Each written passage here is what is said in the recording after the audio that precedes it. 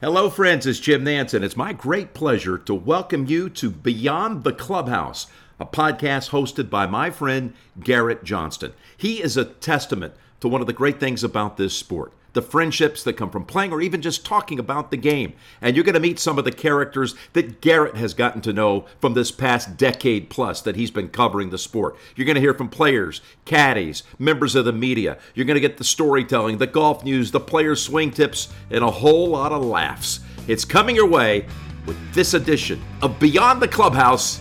Here's Garrett. All right, this week on the pod, I got Adam Schenk, who's PGA Tour player. This is his fifth year on the tour, and you've probably seen him recently. Shriners Children's Open, he was right there, 54-hole leader, really close. Didn't get it done. He got Sungjae Im on Sunday. Im drops 9 under. But it was a pretty cool opportunity for Adam. We get into what it was like for him sleeping on the lead, thinking on Sunday at what point was it not going to happen, and how did he feel emotionally? How did he process that? I mean, this is a guy who's never won on the PGA Tour. He was close as well in Reno last year too, so he was 54-hole leader there. That was modified stable for a different type of format, right? But still, there's a lot of cool things going on with Adam. We've seen him a lot recently on leaderboards. And also, too, he's a huge Purdue sports fan. So we get into his passion for that. He's an Indiana guy through and through. He still lives there. So there's a lot of fun things here with Adam Schenk. We'll get to it here in just a minute. I want to talk to you about EncoreGolf.com. Check them out. The Vero X1, I've been using this recently, over really the last year. Their newest tour ball delivers unprecedented combination of distance, accuracy, and control and feel. It's great for me around the greens. I love the feel and the touch with chipping and with putting on the greens as well. You know, you're still getting the distance, which we all want as well. It leverages unique perimeter weighting technology, maximizes the moment of inertia, so what we all want to do, right? It takes even the best golfer swings to an entirely new level. So check them out online. Use the promo code B, the letter B, Clubhouse, and you'll get 10% off when you order with these guys. It's great. I love their presence on social as well. Encore Golf is their handle on Instagram and Twitter. All right, let's get to it. Adam Schenk here in his fifth year here on the PGA Tour. Well, I'm joined by Adam Schenk, who is in his fifth year on the PGA Tour. This guy, you've seen him on leaderboards recently in Vegas at the Shriners Children Open. And Adam, what's been happening? How are you doing, buddy? I'm doing well. Hope you're doing well. Thanks for having me on. Been trying to connect to you for a little while, and I've been dodging you, but no, it's been good. The Shriners was a great event for me, a career best finish. So obviously that's a great start to the season, and had a chance to win. I think I had the 54-hole lead, which is the first time I've done that in a stroke play event. But obviously overall a great week, and hopefully continue some of that momentum into the rest of the season would be great. Yeah. Well, you mentioned 54-hole lead in a stroke play event. Obviously, you rewind the tape a few months, and in Reno, you were right there through 3 rounds. It was a different modified Stableford. That's one thing. But I want to take us to Sunday as you were getting ready for that round. How did you relax, kind of get yourself prepared, I guess, for what you knew was one of the biggest rounds of your life there? Yeah, exactly. I mean, you try and not think about it being one of the biggest rounds of your life, but just exactly like you said, it was probably the biggest round of my life. And I warmed up great. I'm not that it matters, but I made a lot of putts in the putting green. I feel like I made 3 30-footers in a row, which obviously doesn't happen on the putting green very often, let alone on the golf course. So I'm like, well, shoot, that's maybe 3 30-footers I just wasted. But I hit it nice in the range. And when I got to the first tee, I started feeling the nerves a little bit more, and I was probably the most nervous the first 3 holes and then the last 3 holes. So I settled down after the first 3. I obviously got off to a great start and hit it to a couple feet on the first hole, and was fortunate to have a good number where I could spin a wedge. But definitely body felt a little different teeing off, and just tried to slow down as much as I could. But, it's a tough situation to really prepare for until you've done it a couple times. But just the best way I could explain it was just my body just felt a little different. It wasn't that I was overly nervous. I mean, I was excited, but body feeling just a little bit different. And I guess that's obviously a result of the nerves. Yeah. Well, it's interesting when you talk about body feeling different. How did you feel emotionally when you looked at that board and you saw Im throw up a number He was way ahead of you, right, in the process there. But what was your first emotion when you realized it's not going to happen today? I don't remember the first time I looked at a leaderboard, but maybe it was hole 6 where I was making a bogey that could have actually been a little worse. And I saw he was a lot under par early. I'm like, oh my goodness, like winning's going to be kind of hard, obviously not that you think you can't win at that time, but he was just so far ahead. I don't know. I haven't looked at his scorecard, to be honest. I know he shot 9 under. I think he got off to a really good start, obviously. But teeing off, there were so many guys that were within striking distance of the lead on a golf course that's, fairly gettable if you make some putts and drive in the fairway. Par 5 is reachable, drive par 4. So I knew that I had to play an excellent round of golf to win. I knew I was going to shoot something low. I don't think I could have played, I could have played a really good round of golf, I would say, and not beat Sung Jae. He just played phenomenal. Well, you talked about the nerves feeling a little bit different on that Sunday, but what did you learn about yourself in an experience like that in Vegas? I keep going back to the fact that I believe that I'm good enough to win, until you actually believe that, because I don't know that I 100% believed it for a long time, but I've started to believe it in the last couple of months. So I think actually believing that and teeing it up with the intention of I'm going to win rather than I would love to finish 10th and just go on to the next week and feel good about myself, which is great and all. I mean, top 10 on the tour is, unbelievable. It's really good golf. Walk up and down the range and you see everybody hitting, and everybody's obviously very good. But that's my biggest takeaway.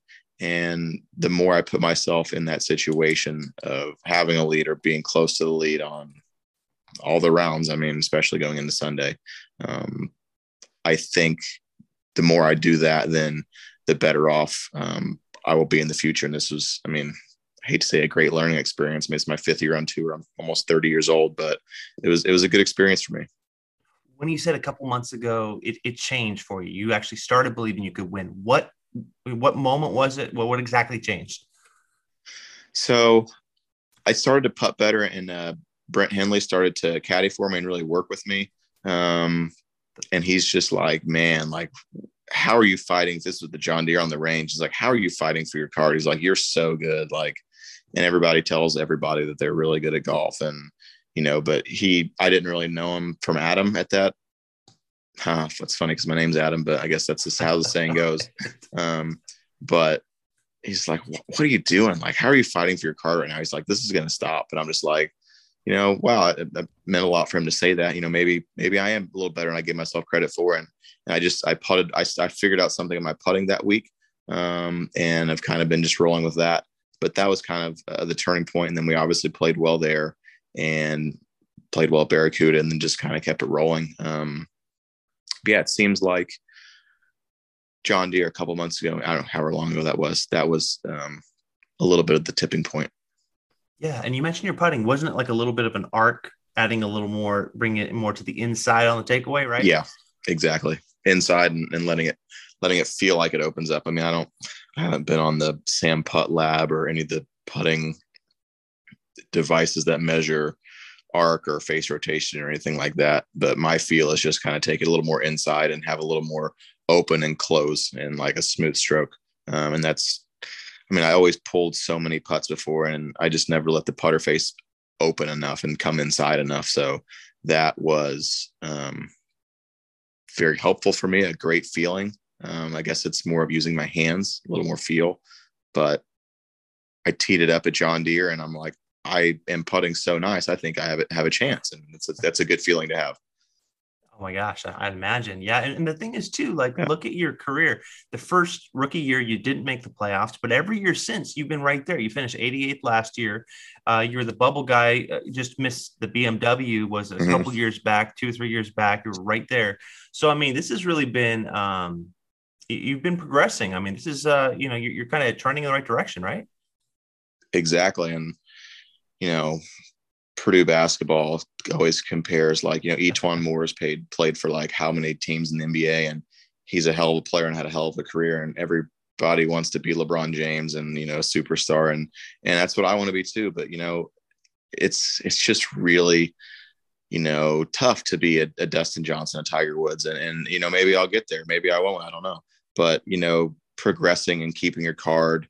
And then, all right, that's great. You kept it once, do it again. Okay. You did it again. Now, finish in the top 70, get a close finish top 50, and then make that tour championship. So it's a progression. I'm not God's gift to golf. I have progressed. I have a lot more progressing to go. But I do feel like I am turning in the right direction, and everybody's road's a little different, and this is my 5th year on the PGA Tour, so that's a little bit of a feather in my cap. I mean, I've improved a lot since college, but everybody progresses differently, and it is nice, exactly like you said, to see a little bit more of a progression to, okay, 88th last year, you've kept your cards several years in a row, but I feel like I'm ready. If I'm going to do it, I feel like it's time to make that jump, and all right, let's get in the top 70 this year, or let's get, whatever that jump may be for me. Let's just do it. Yeah. I'm glad you brought up Purdue a little earlier too. We'll get to that in a minute, but when we talk about progressing, and when you see your fellow friends on tour, even fellow Indiana natives like Tyler Duncan win, as he did about a year and a half ago, he got into that first Masters. How do you process that when you see your friends win, when you see them in the Masters? What does that do for you? It just, for me, it made me weirdly believe in myself a little more. And seeing Tyler win, I was so pumped for him. I was so excited. I jumped off the couch and pulled every muscle in my back. I jumped so high off the couch, and I was so excited for him because he works really hard. And he's just a good person, one of the good guys. So I was extremely happy for him, and played in his first Masters. Unfortunately, it was the one without the fans and whatnot. So, he's playing great. He hits it like a robot. He's putting a lot better, and his short game's good. So, I wouldn't be surprised if Tyler has a run at a couple tournaments this year, and, would throw up another win this year. But it's exciting because I basically want everybody to do well. Honestly, that sounds really uncompetitive, but I feel like I'm friends with most guys on tour, and it is more fun, I guess, seeing your friends succeed. But in over 5 years, I have gained a lot of friends on tour, so it's fun seeing them succeed. It's fun when you play well every once in a while for yourself, and hopefully I'll start to do that more often. But it is rewarding to play practice rounds with all these guys and then see them do well. And then, you send them, hey, congratulations, the $80 I beat you out of was, that was the reason that you did well that week, or giving them some kind of crap, I guess you call it.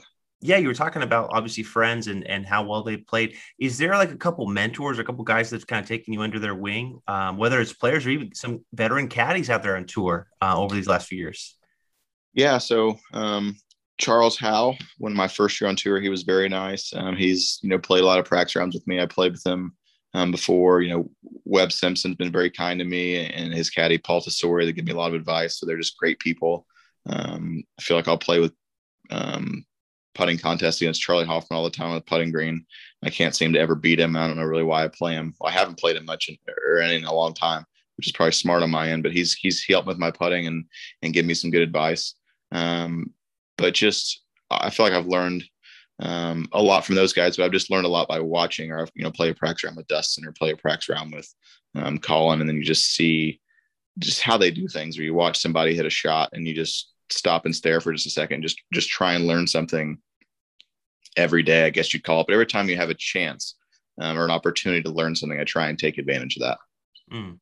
Well, we talked about Indiana Purdue sports just a minute ago in your example there.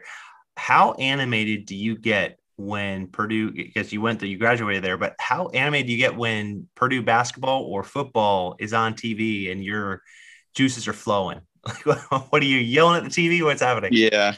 I'm a table slapper for sure, and a yeller, and I get excited, super excited every year for football, super excited every year for basketball. I know football's been down a little bit, but Jeff Brom's our guy, so run through a brick wall with them. And they have a big game at Iowa this Saturday, so that would be a great one for them if they could knock off Iowa. I was just talking to the golf coach, which they've got a great golf team this year. One of their Herman just won 2 tournaments in a row, which is the first time it's been done in a long time. So, I mean, Purdue sports altogether it's something I get emotional about. I mean, I'm there for it. I cheer for it. If I'm having a few beers, then it's even more amplified, which is the case most of the time.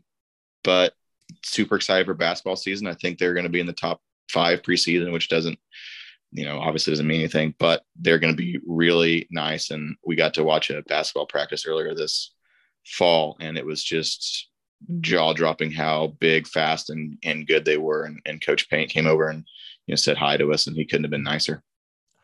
Man, what a thrill that would be. Well, being an Indiana native, Vincennes native, and close to Evansville, what is that like when you just get out and, spend time there? I'm sure growing up, I mean, what I'm getting at here is, what was it like meeting golf and finding the passion that you have for it now to be on the PGA Tour? Yeah, it was great. Grandpa, dad introduced me to the game, and I grew up on a sod farm. We have 7 acres of zoysia grass basically out in my front yard. So I practiced there, and they take me to the course a little bit once I, progressed, and I'd, start to play some at Evansville and start to play some in Indianapolis and travel a little longer, which eventually ended me up at Purdue, which was phenomenal. But, I had a really good setup at home. And that's obviously, like you said, like where I developed the passion at, and was really fortunate to be introduced to the game at a young age and have access to, basically a driving range at my house whenever I wanted it. So coming back here and being able to go back out to the farm, where I grew up hitting golf balls, I have a little patch of Bermuda grass where I hit balls off of for probably a couple hours a day, and then had my dog Bunker out there. And then we went and picked the balls up in the golf cart, and he just absolutely loves that, and chasing rabbits or cats around the farm, whatever there is. So that's a fun bonding time for us. But yeah, it was really fortunate just to grow up with that situation. And then now living back here is it's very fulfilling. Wife and I are very happy. What was the aha moment where you realized, hey, listen, I think I can make this on the PGA Tour. I think this is actually attainable. It was so I did half a victory lap for college. So the start of my 5th year, went back and got my management degree in Cranert, and Coach Bradley, he was my coach starting my senior year, and really started to make a few changes, and I had time to work on them without having to play a tournament. And I played, that was some of the best golf I've still ever played in my life, was that fall semester, my 5th year. And I only went back for a semester, half a year. And then I turned pro that following spring. And that fall was like, hey, I think I'm good enough to play professional golf. I want to go see what I can do. And, it wasn't anything that was super magical. I just started shooting lower scores, and I started doing it consistently. And that, if Coach Bradley wouldn't have, come to Purdue, I probably wouldn't be playing professional golf right now, to be honest. But that was definitely the moment, 100%. Yeah, no, that's great to have that moment and that inspiration from Coach Bradley. I got a listener question from somebody on Twitter here. He had asked the joke, your last name Shank, with golf. How many times have you gotten that over the years? I'm thinking at least 5 or 10,000, right? Definitely lots, but most people are like, oh, I don't want to mention your last name, but how funny is that? And they all say something, but obviously people are great with it. It happens most of the time in pro-ams, but I mean, it's something that obviously being on the PGA Tour, it's fun. I have to have fun with it. I mean, it's pretty unbelievable that's my last name, and I play golf and then happen to play it at a high level and make the PGA Tour. So it's kind of a lot of things that come together. So I just have fun with it. I mean, embrace it. It's not like I'm fortunate. I always tell people I'm a toe ball hitter. I hit drivers, like everything off the toe. Irons, I'm starting to hit more in the middle, but like if I miss it, it's on the toe. So I don't shank it very often. I'm still fully capable of shanking it, but it doesn't happen very often. I'm a toe ball hitter, luckily. Your shortcomings, right? I do. I do. I shank it when I practice my chipping in Vegas. I probably shank 10 chip shots, and so that's such. I shouldn't even tell you this, but like now when I was getting up over my chip shots, I'm like, wow, I got that shot in the bag now. So I have to really make sure I do my technique correctly and not try and do too much of a new technique, because I did hit, which is crazy. You think you'd hit more shanks like in a full swing, but I I shank it when I chip way more often than anything. That's probably really bad to say, but it's kind of funny. Oh, man. Here's another question from Kip Henley, the brother of your caddy, Brent Henley. He said, is it possible a 57-year-old broken down caddy could be the best green reader on earth? Meaning, I assume his brother, Brent. He's pretty good. I use the greens book, so I can kind of cheat a little bit. If I didn't have the greens book, he'd be a far superior green reader than me, but he reads greens really nice. And that's going to be a big benefit next year when the greens books go away. I think they're going away. I'm not exactly certain, but he's pretty good, and we have a good time together. He likes to joke around and not take things too seriously, but Kip, I've heard Kip reads greens pretty good too, but Brent's a nice green reader. I'm not gonna lie. I got to give him a little credit there. Got to give him a lot of credit everywhere, but he reads greens really good. Well, here's another thing. Before we kind of wrap up here, one thing I talk about with a lot of guests, a lot of players, is the practice warm up, and that's something that for us amateurs at home, we can all relate to that. It's something we all have to go through, right? Like whether it's an hour and plus like you guys, or whether it's only 10, 15, 20 minutes for us. When you get to the course, what are you trying to get out of your pre-round routine with the range, with chipping and putting? So I'm a little more unconventional than most players. I try and find, this is a weird answer, I try and find the benefit in every tee time that I get. So if I'm early, late, then I can rest up, play, get all my practice in, rest up, and then be ready to go early Thursday morning. And then whatever I'm working on, I have all afternoon Thursday, and I have all morning on Friday to prepare for that late tee time. If I'm late early, which is my favorite tee time, because if you're playing well, you just kind of roll it over. And if you happen to miss the cut, then you can fly out and get home on Friday afternoon, evening, it's huge because I play a lot of weeks. Hopefully I don't have to ever do that this year. One of my goals was to not miss any cuts, and I messed that up in the second tournament. So I have to start that goal over. But if it's to answer your question, but I always wanted early tee time. So when I would get an early late, instead of being like, oh, I didn't get my tee time again, I would, see, okay, I'm going to go out and shoot a good round. I'm going to have fresh greens, and then I'm going to have all afternoon and then all morning the next morning to do whatever I need to do for my game. And if I do have an afternoon tee time, sometimes I'll just come out, 45 or an hour before and just get a normal 30-minute warm up in, hit balls for 15, chip and putt for probably 20 minutes combined, and go tee it. Or sometimes I'll come out 2.5 hours early and spend an hour and a half chipping. That's kind of what I did last week in Vegas. And just you gain a little confidence for the chipping. There was a lot of end of the grain chips, which kind of give me a little bit of a fit, give a lot of people fits, I guess. I prefer to play off bent grass, but we play off a lot of Bermuda. So I had to get used to that. Where I differentiate the most is like, if I tee off I think we teed off at 6:40 on Thursday. And I probably got to the range after I did a really quick warm up, like for my body. When I say really quick, I mean like 3 or 4 minutes, like just nothing crazy, a few stretches, a few squats and everything. I got to the range, probably hit putts for 5 minutes.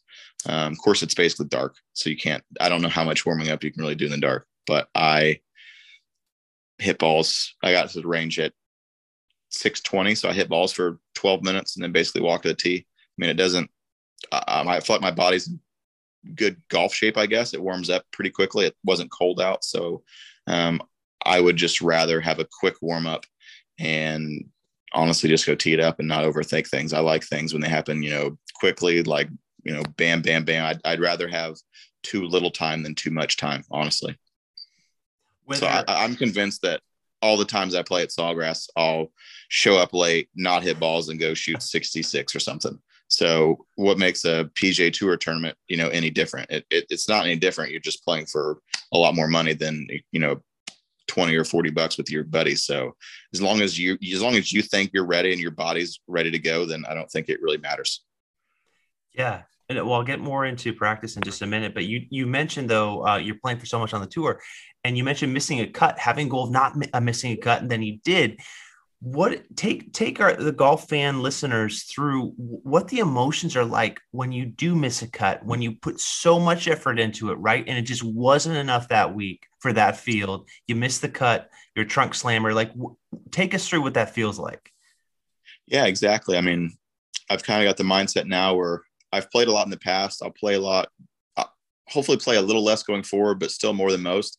And you're exactly right. There is so much effort that goes into every week. I mean, if you're not there trying to compete and get better and hopefully have a chance on Sunday, I mean, obviously you want to win every tournament, but if you give yourself a chance on Sunday with how many good players there are on tour, you kind of did your job for that week.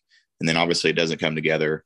And I was pretty disappointed in myself at Sanderson because I played really nicely. I just gave away and did some silly stuff Thursday morning and just gave away 3 or 4 shots that I really didn't have to do. And it wasn't just I made a bad swing. It was just a couple silly things that I did. And, I made a double with a wedge on the second hole from the middle of the fairway from 110 yards. Like, that can't happen. Like, I don't care. Yeah. You just can't do that. I made bogey on a par 5 from 40 yards for my third shot. Like, you can't do that. And then I bogeyed a dry little par 4 just because I hooked it left and tried to swing too hard. Can't do that. And then looking back after I missed the cut by 1, it just feel like I wasted a whole week. My wife's there with me. We could have, if I'm going to do those silly things, then why am I even at a golf tournament? Not that I was trying to do those silly things, but I was pretty disappointed in myself because I should have been 3 shots lower, sitting in about 28th position, not having played awesome golf going into Saturday and missed the cut by 1. So that one stung a little bit, but we did get to fly home, get a little reset in and then head to Vegas. So I guess it worked out. I played well in Vegas, but I just want to be a consistent golfer. I guess that's what everybody wants to be, but I just don't like missing cuts. I don't like finishing 30th, 40th, 50th, 60th, which has happened a lot to me in the last couple of years. Obviously it is hard, but I just want to be a little more consistent and just have, why not have 10 top 10s? I mean, Jon Rahm had 17 or 18 top 10s out of whatever 23 events. I mean, if he can do it, then obviously he's the best player in the world. But, I want to throw up a stat where you have 10 top 10s in a year. I mean, I think that'd be pretty cool. Yeah. So back to warm up range types of things. So you said it really depends on the week. If it's dark, you can only do so much in the dark for an early round. For us as amateurs at home, I mean, in the 15, 20 minutes that we have before we start our tee time, we get to the course, what do we really need to focus on with our bodies or with our swing? Like I know it's a general question, but how can we be better with the time we have at the course? Might be a good idea is to fill up the cooler, I guess. Honestly, no, but that probably wasn't hurt. A little swing oil. And yeah, it's just so much different. Like obviously professional golf, but amateur golf it's great. And just going out and playing with your buddies. I mean, it's just such a social scene. It's just, you're out there to have fun. You want to beat your buddies out of $20, whatever you're playing for. And it's just so fun to, play in the morning, get away from the wife for a little bit. She listened to this. I'll probably catch some slack, I mean, the weekends are great. You do that. You go have some drinks, you go home, you watch some football, spend some time with your family. I mean, it's weekends in the fall are pretty great. And then Sunday you have the NFL. So, I mean, what more can you ask for? Embarrassment of riches, baby. That's right. But I mean, going back to the warm up, I mean, I would just try. I think a good piece of advice that's simple to do is just do a little bit of everything. Hit balls for 5 minutes, putt for 5 minutes. If you can chip for 5 minutes or 2 minutes, that's great. Just do a little bit of everything, no matter how much time you spend. If it's 2 minutes chipping, 5 minutes putting, 10 minutes hitting balls, I think as long as you touch every part of your game, I think you'll have a little more confidence when you step up over that first shot on the golf course, whether it be a chip from the bunker, a chip from the rough, a 5-footer. Yeah, I think that's fairly rational, but it doesn't always happen. Yeah. Well, it's interesting. So that's for our game. For you though, like, are there any go-to drills pre-round or even on practice days that you really have just that's my go-to? Yeah. Sometimes I like to, if I'm struggling, just to get a feel for my swing, the golf ball, club face, I'll just hit a bunch of big cuts, a bunch of big draws, just to get a feel for the game or a feel for my swing that day. flight a bunch of shots, hit a bunch of shots high, just to see kind of where I'm at for that day. But basically, I just like to kind of mess around, hit like 30-yard cuts, hit 30-yard draws, and then I can kind of feel my swing out from there. And, hey, I'm not drawing the ball well today. Better not try that shot. Or, hey, I'm not cutting the ball well today. Better not aim at water and try and cut it off of it. Or, hey, I've got that cut shot. I'll take it down the water line. I don't care. But it's just so dependent on what you have belief in. You're going to be going to Japan next week. By the time this podcast releases, it's probably going to be the week of. How do you pass the time on a long plane flight? What does Adam Schenk do? You movie guy? I played a lot in Argentina, once or twice in Uruguay. Brazil's far too on the Latin America tour.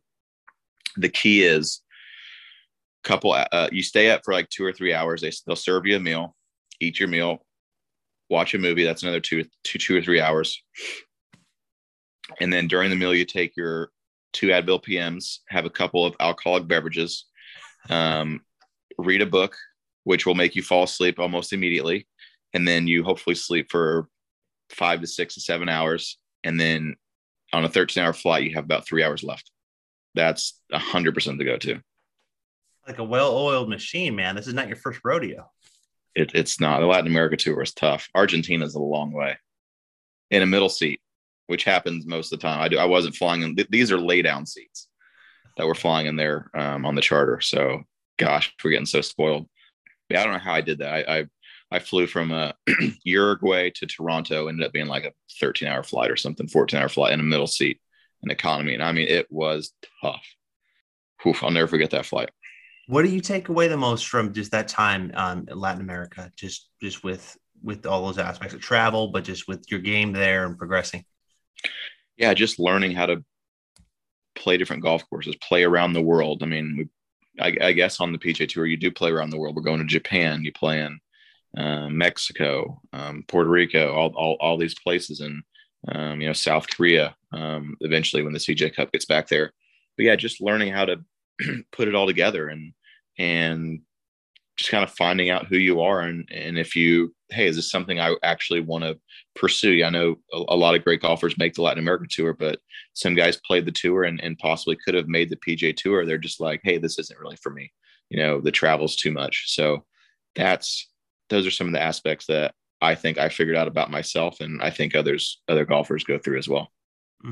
I'll get you out of here on this one. 46-inch driver now will be the rule has gone from 48 to 46. What do you make of that change with the USGA? So it was 48 and now it's 46. Yes. That's yep. I haven't heard much about. I mean, I'm not a huge social media guy, but I know Phil was upset about it because I'm guessing he uses a driver that's in the 46 to 48 inch range. Or he's dabbled with it, yeah. Exactly. I mean, I don't think it really affects anybody, so I don't know why they changed it. I've experimented with a longer driver at Ping, but I think it was like 40, maybe it was 46, but I didn't really hit it any further. And then you have to, you think about hitting it in the center. Now you use a longer driver. You're not hitting it in the center as often. So I actually kind of almost hit it further with a shorter driver. I mean, I feel like you never know what the USGA is going to do. But I don't think it's going to affect really many people. So I don't think it really matters in the long run. I mean, Phil obviously won the PGA, but maybe if he used, I don't know what his length is, and he hits it so far. So if he used a 46-inch driver, I mean, he's probably still going to hit it just as far, but it's Phil. So he's always obviously has an opinion, as he should. He's one of the greats of all time. So I have more of a different opinion, I guess, if I was in the range of using a driver that was that long, but mine's like 44. So mine's 44? Not in that range. Yeah. 40, maybe 44 and a half. Oh, so you're not even close to that barrier. No, I'm going for straight. I don't really go. I hit it okay long, but I like it when it's in the fairway most of the time. Yeah. Well, Adam, really fun getting to know you here on Beyond the Clubhouse, and thanks for joining for a bit. Want to throw out your Twitter handle for everybody? AC Schenk. It's SCHENK1, the number 1 on Twitter. But yeah, buddy, great catching up. Thanks again for the time, buddy. Thank you very much for having me on, and hopefully talk to you again in the near future. All right, big thank you to Adam Schenk for joining. I love hearing a little bit of backstory. This is a guy we see on leaderboards. We're not sure how he got into the game, what was the driving force, and it was cool to hear some of the backstory there. Growing up in Indiana, having some time on the farm, and just hearing more about where he's come from. So some cool stuff. I love the stories about Purdue. How he's what do you say? He's a table slapper. This guy loves watching his sports. So cool to hear that. Hope you guys enjoyed it, and let's catch up again soon here on Beyond the Clubhouse.